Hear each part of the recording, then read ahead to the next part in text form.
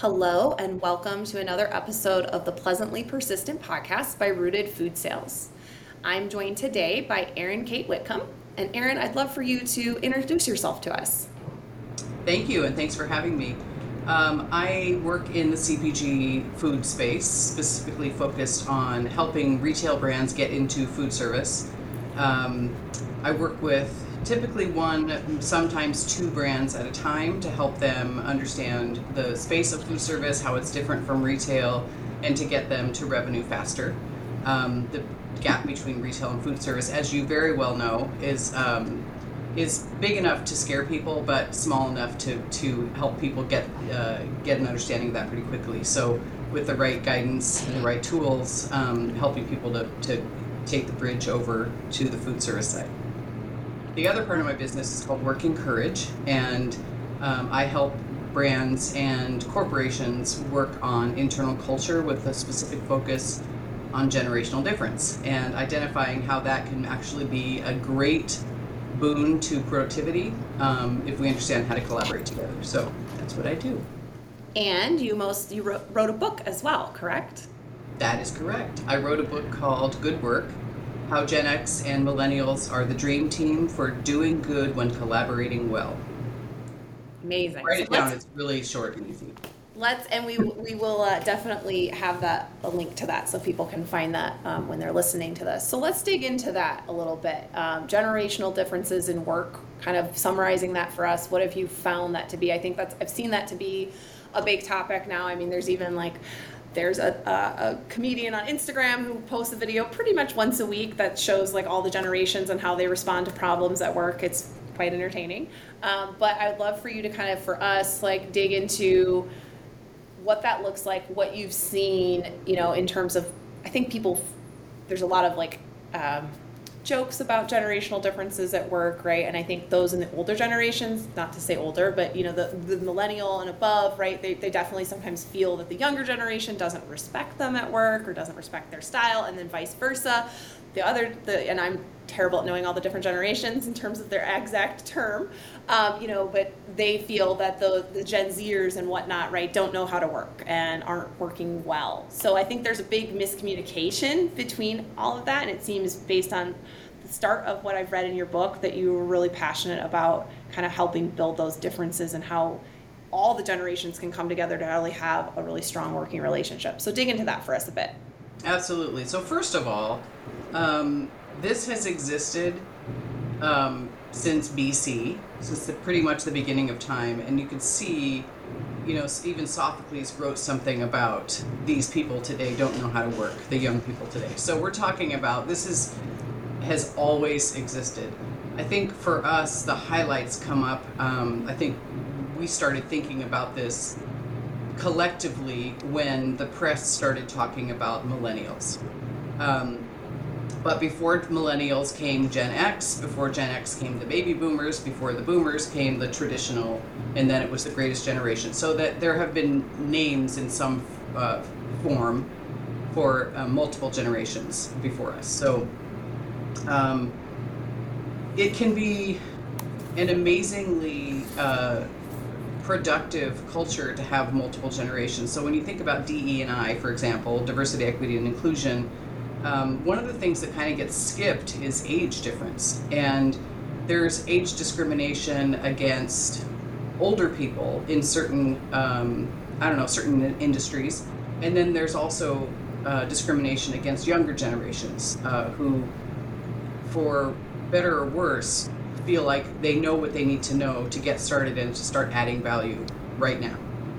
So I'm a Gen Xer, just going to come out and say it.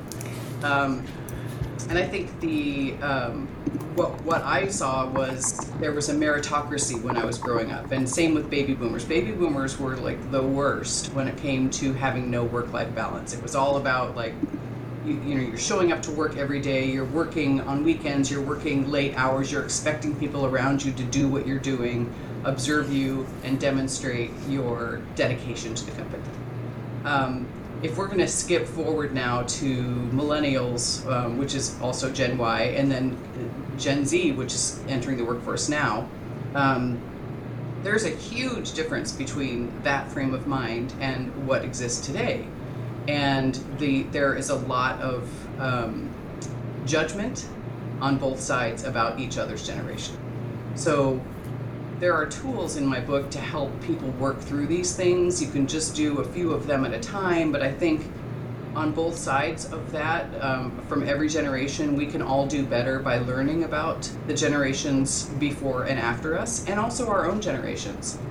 And by way of definition, I just want to throw in there too, Christy, that there's a great book called Gentelligence, and in that book, they talk about how generations are decided, so to speak. Like what are the age ranges, or I should say the birth year ranges for these generations? And they typically surround a significant, and this is an American perspective, by the way, does not take into account different countries or different continents, significant life events that happened in the US that would affect your perspective on the world. So we're talking about things like World War II, or to way fast forward, September 11th.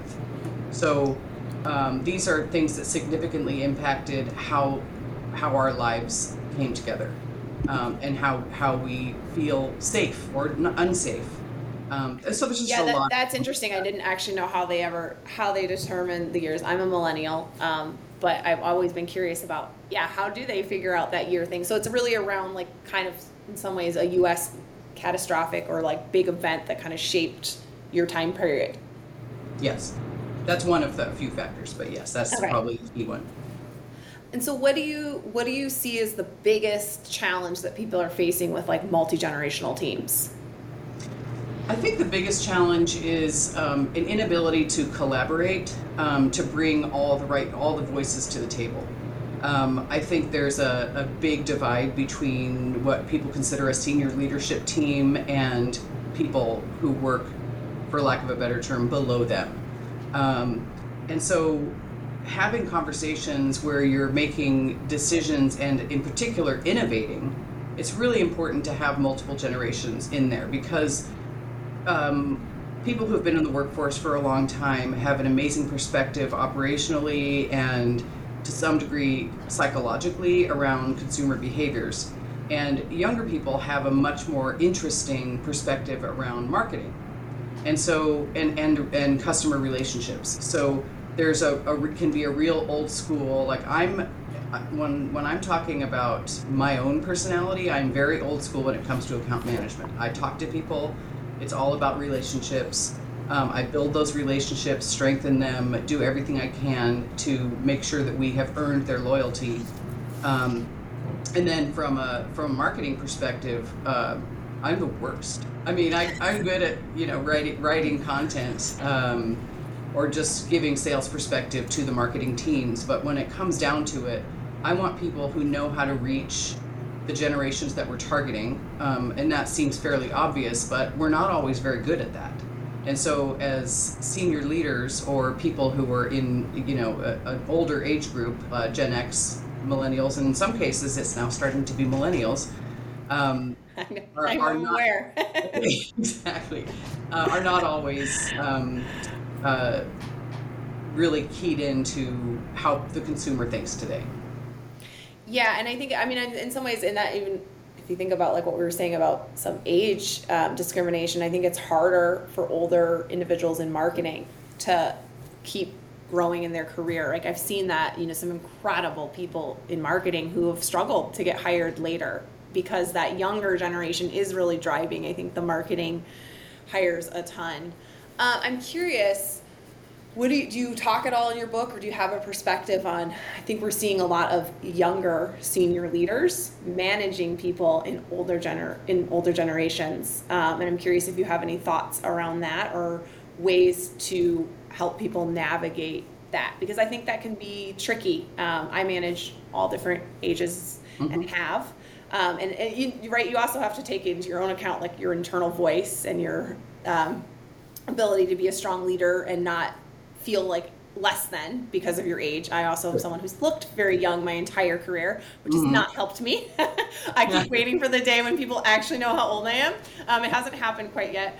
But I'm curious, do you have thoughts or advice around that for those who are managing more so generations that are older than them? Well, first of all, congratulations on having older people on your team. I think that is an incredible point of diversity, as I mentioned earlier, and I love that. A couple things come to mind. First of all, getting to know people as individuals is super important, and I think there's tends to be, especially on teams as they start to grow, less of a focus on understanding who your team members are as individuals. So while we can categorize people by generation, obviously there's a whole lot of nuance in there, and like personal experience and economic things you grew up with around economics in your family, where you are in birth order. I mean, there's a million things that contribute to who we are, what schools we went to. So getting to know your people is super, super important. But the other piece of it in terms of the generational diversity on a team is to ask more open questions, get more people's voices at the table.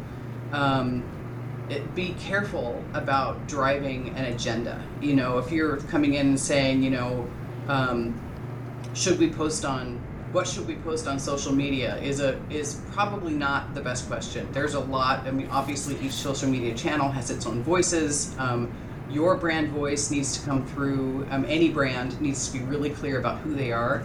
And so dialing into that mission, vision, and values piece and making sure everybody on your team, regardless of age, is also dialed into that, levels things out quite a bit. And then getting to know people as individuals is super important. And the third thing I would say is, and not everybody's a fan of this, and some people are wildly fanatic about it, and it's things like DISC training. So getting to doing personality testing, and how people respond to conflict.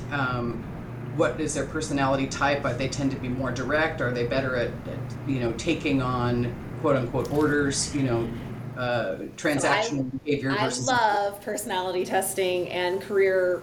All the different ones that have come up that are really around career. I was definitely put through a lot of that in my previous role. Some of it we definitely bit our tongues about having to do, and some of it we really embraced. And so I've been through probably 3 or 4 different ones previously.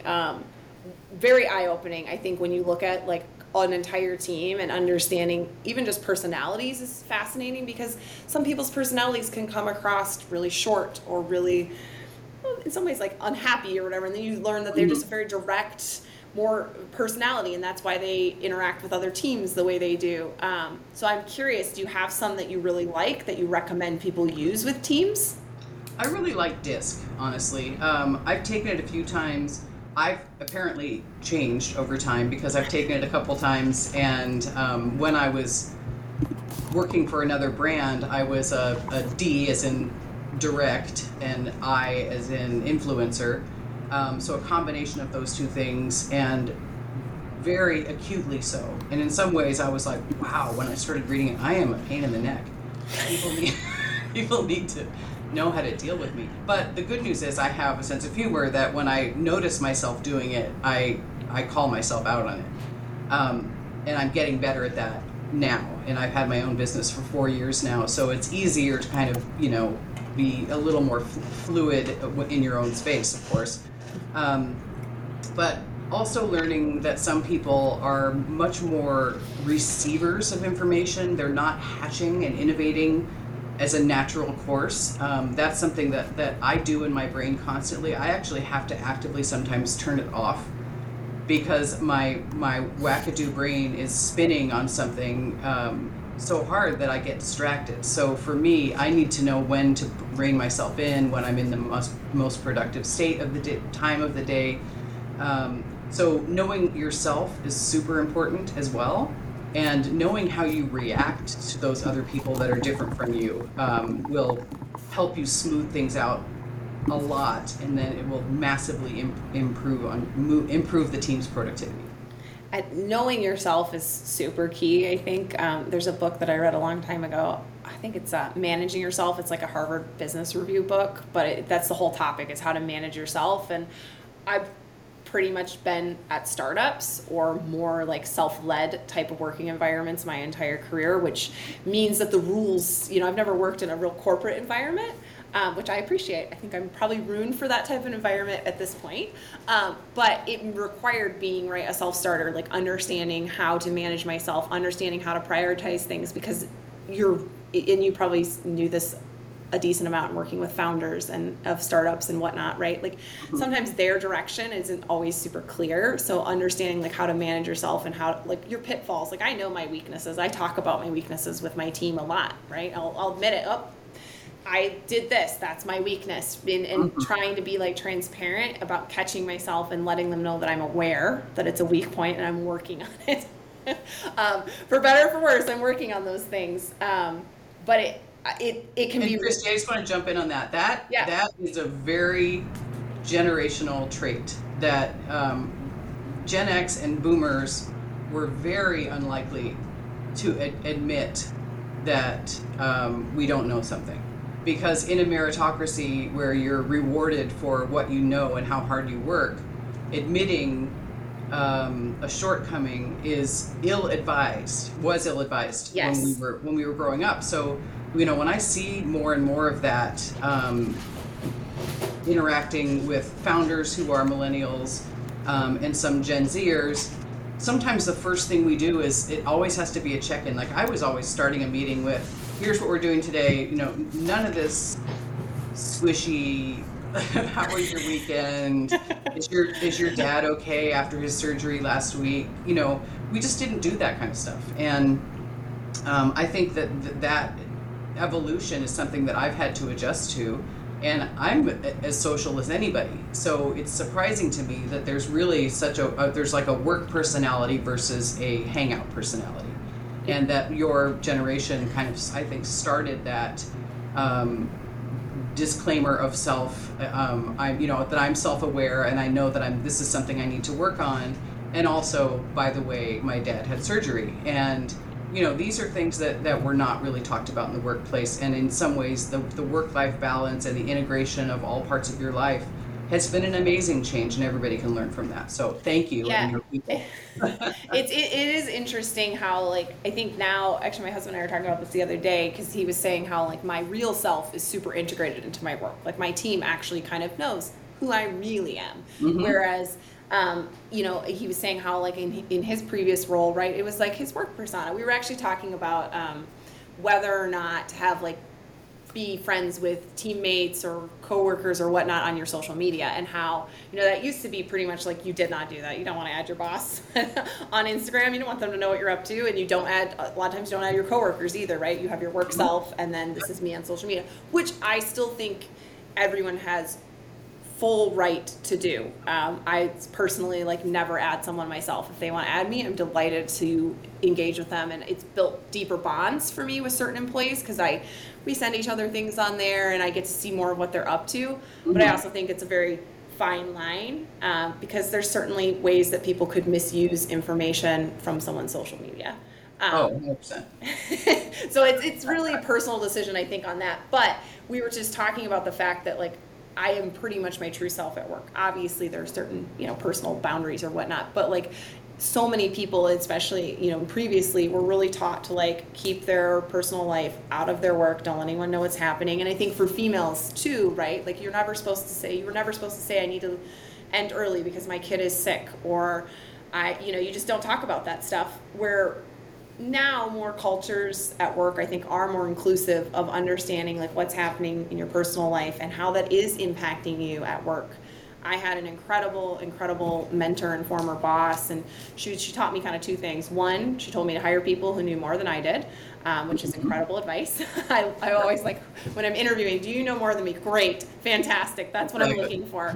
And to hire people that have strengths that you don't have, right? Like, kind of twofold there. And then the other thing is she would always talk about, like, checking in and understanding where people are at today, because that does affect how they show up at meetings. It does affect their work, whether you like it or not. if they had a fight with their spouse that morning, or their dog is in the hospital, like that is going to affect how they come to work today. And she used to kind of have us do like just a quick check-in of like, hey, what's going on in your life? Okay, great. We now know that you maybe are coming to the table with some big stressors over you today, which is going to impact how you want to interact with everyone. And also she used to give us a kind of like a free card. Certainly you could abuse this, I'm sure, but like to say like, today I'm not up for this project at this, like I need to step back. I'm not going to bring my best self to do this project. Is it possible to work on this project tomorrow? And I just always thought that that was really powerful, because I think we've all been through things in our lives that really, I mean, I'm divorced and remarried. I went through a divorce while working. And certainly there were days I came to work that were not my best days. And I was fortunate to have a manager who I could say that to, and she could let me like step back for a bit. Let's talk. So let's dig in a bit more on kind of what I was saying in regards to hiring someone that knows more than you, that's smarter than you, or has skill sets that you don't have. I think that is about the best advice that someone can get, especially people that are working in with founders and people who are first-time or early business owners who haven't really thought about how to build the culture of their team. One of the things that I see is that people do hire. There are a number of entrepreneurs that will hire people that have skills that they don't have, and there's very good reason for that. Obviously, it's like something needs to get done and I don't want to do it. So there's that piece. You know, I'm not good at it, I don't like it, I want to hire someone that's their sweet spot. But the tricky part comes when you hire people who know more than you do, in whatever form that takes. It may be a salesperson that has an amazing background, but they don't do things the way you do things, and you stop inviting them to the table, so to speak. You stop collaborating with them, and now you've got all these people around you who you hired for their expertise, and then you stopped asking them questions. So that is a massive culture killer. So, when we're being conscious about that hiring process, your clarity about who you want, what you need. Obviously, I've taken some tests like you, Christy, with the personality test things, and they're trying to see if you're a good culture fit for their organization. A good fit isn't necessarily the right way to go about hiring in terms of a personality.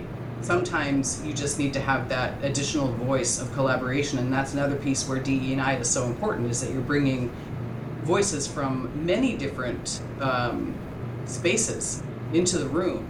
And so those people that you're hiring that are either smarter than you or from a different background than you have, those voices all need to be at the table most of the time, particularly around innovation. Yeah, and I think founders sometimes, like, it's a trust piece, right? This is this thing that you've created and you've birthed, and now you bring in people who should be experts that you can kind of step back a little bit and trust. But I've seen this time and time again with founders where I think it's like they want to, but then they're in that moment, and it can be really hard to like step back and say, I hired this person to be an expert on sales, or I hired this person to be an expert on marketing, and they're disagreeing with me, and I need to kind of listen to that and go back to the truth of, I hired this person to be that expert for me. I think, founders are just a very special individual, and many of them, more so, they're getting better at that, about like collaborating earlier and bringing in experts. But I think it's still been a tricky piece for people. Well, this is exactly why I named my business Working Courage, because a lot of these stumbling blocks for founders are rooted in fear. The fear that they may lose track of their own mission, vision, values. And that fear, it can be conquered. And so developing the courage to bring people to the table and challenging yourself as founders or as early stage leaders, to have all the voices that you can at the table. Obviously, there's going to be a single point of decision at some point, but let's keep an open mind and listen to all of the new ideas, because that's what's going to make a company shoot through the roof. There's no one person that makes that happen. 100%. Well, it's been a pleasure chatting with you. We like to end with a couple fun questions, so related around food and beverage. Yes. What is your most purchased snack CPG packaged product in your home? Snack. It could be carrots, it could be hummus, it could be a great chip or bar, anything in I'm that a vein. I'm a big time cucumbers and hummus person, but I also love me a Ghirardelli square and the Williams Sonoma peppermint bark over the holidays. I'm just And we're heading that season, so it's about to be your time. We are. So thank you for reminding me of that. It's a very slimming conversation to have. Do you have a most purchased beverage in your home? My wife drinks a ton of Diet Coke. I'm a big time sparkling water person, and just water. I drink water, I drink matcha, I drink coffee every single day. I'm a Peet's coffee person, have been for 35 years. I'm in San Francisco, and Yeah. Peet's is right over the bridge. So I think those are our go-tos in our house. I just started digging into matcha. Hadn't been a matcha person, but I do drink a mushroom coffee, and they did a collab with Tenzo and matcha, and so I just got that, and I'm about to try it for the first time. So I'm going to break into that and expand my daily drinks from mushroom coffee in the morning to trying to do the matcha in the afternoon, and just keep it mushrooms and all the good stuff going all day long. You sound so healthy.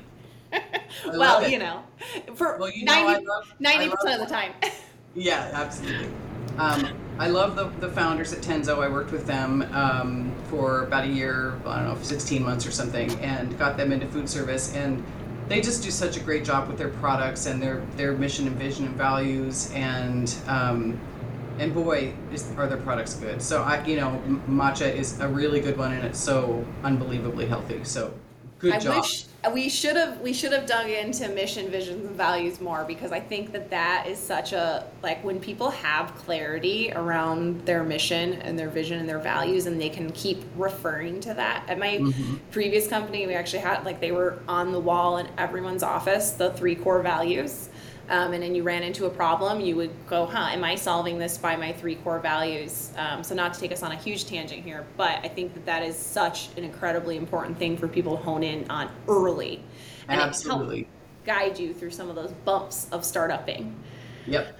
Well, Erin-Kate, where can people find you? Where's the best place for them to connect with you? And where is the best place for them to purchase your book?